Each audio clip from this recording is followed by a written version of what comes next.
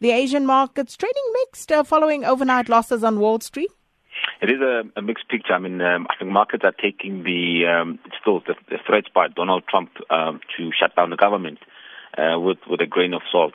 We saw some negatives last night on the U.S. market. This morning we're also seeing a bit of a mixed picture on the Asian markets. Volumes are also down, Sakina, I have to mention. I think the markets, investors are just basically waiting. The big day is tomorrow. We know that the Jackson Hole a meeting coming through, this main speech. Janet Yellen is going to be a big focus on what she's going to say. Also, Mario Draghi will be another central bank governor that's more focused. Has his speech rather will be also the center of attraction. So I think the market has just been cautious ahead of that. We know that the main reason why these two, Janet Yellen and Mario Draghi, are the big focus is because in the U.S. investors want to know how will the central banks obviously navigate the whole shrinking of a balance sheet.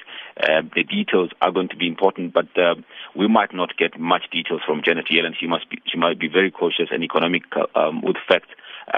Until the Fed meeting, only the details will come through there. So, but many are still hoping that they might get a hint of how the Fed plans on navigating the whole shrinkage of the balance sheet. Also, from Draghi's perspective, we know that the Eurozone has been improving economically, but inflation is still a problem. Also, the big focus would be whether or not Mario Draghi will give anything away in terms of what the policy of the ECB will be, particularly going forward in terms of withdrawing that stimulus. We know that these central banks have had to embark on a number of quantitative easing programs. The patient is now now has recovered, which is the European economy or the U.S. economy. They have to withdraw some of the stimulus. The patient no longer needs the life support machine. So how will they withdraw those life support machines? Remember, it's very important. Also, number one, the pace at which they withdraw those stimulus, and also the timing of when they withdraw those stimulus. Those are a number of factors that are very important. And of course, we will be watching that meeting and the speech for indications as to how they plan on approaching that. We know that Jackson Hole is one of the meetings where Mario Draghi himself announced all these quantitative measures. So it's an important meeting. The big focus will be on tomorrow, of course, in terms of what is going to unfold. But the impact, mixed picture in Asia. We're seeing the Hang Seng reopening after closing yesterday due to bad weather, typhoon. Mainland is also just dipped into the negative. Australia slightly negative. There's some gains in the resources sector, but those are being offset by the losses that we're seeing in the industrials and the financial sector. South 32 came up with the results this morning, slightly missing the expectation, like BHP Billiton we had earlier this week. So a bit of a mixed picture. And then the Rand yesterday, it weakened after the release of inflation figures.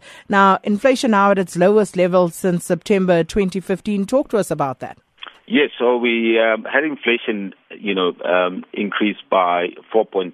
The expectation was around, the 4.6, 4.7.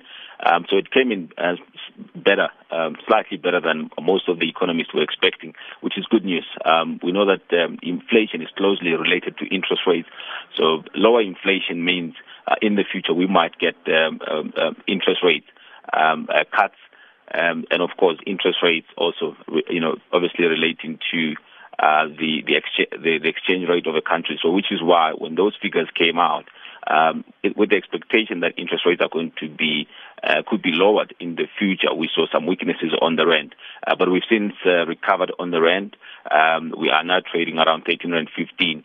We had some weaknesses when the figures were released, and we touched around 13.23 immediately after the release of those inflation numbers. But we obviously remained with the inflation or the interest rates, which are relatively higher compared to the rest of the world. And I think that has been the main driver of the strength of the rand that we've seen this year. we continue to obviously see investors coming in search of higher yields. And, that's likely to remain to be the case for as long as, we remain with relatively high interest rates compared to the rest of the world, especially, when you look at the Eurozone, where the inflation or interest rates are there, they are at an all-time low. And when you look at also interest rates in the U.S., also at a relatively low level. So South Africa remains one of those, in the destination where money is searching for yields, and it's likely to remain the case for some time.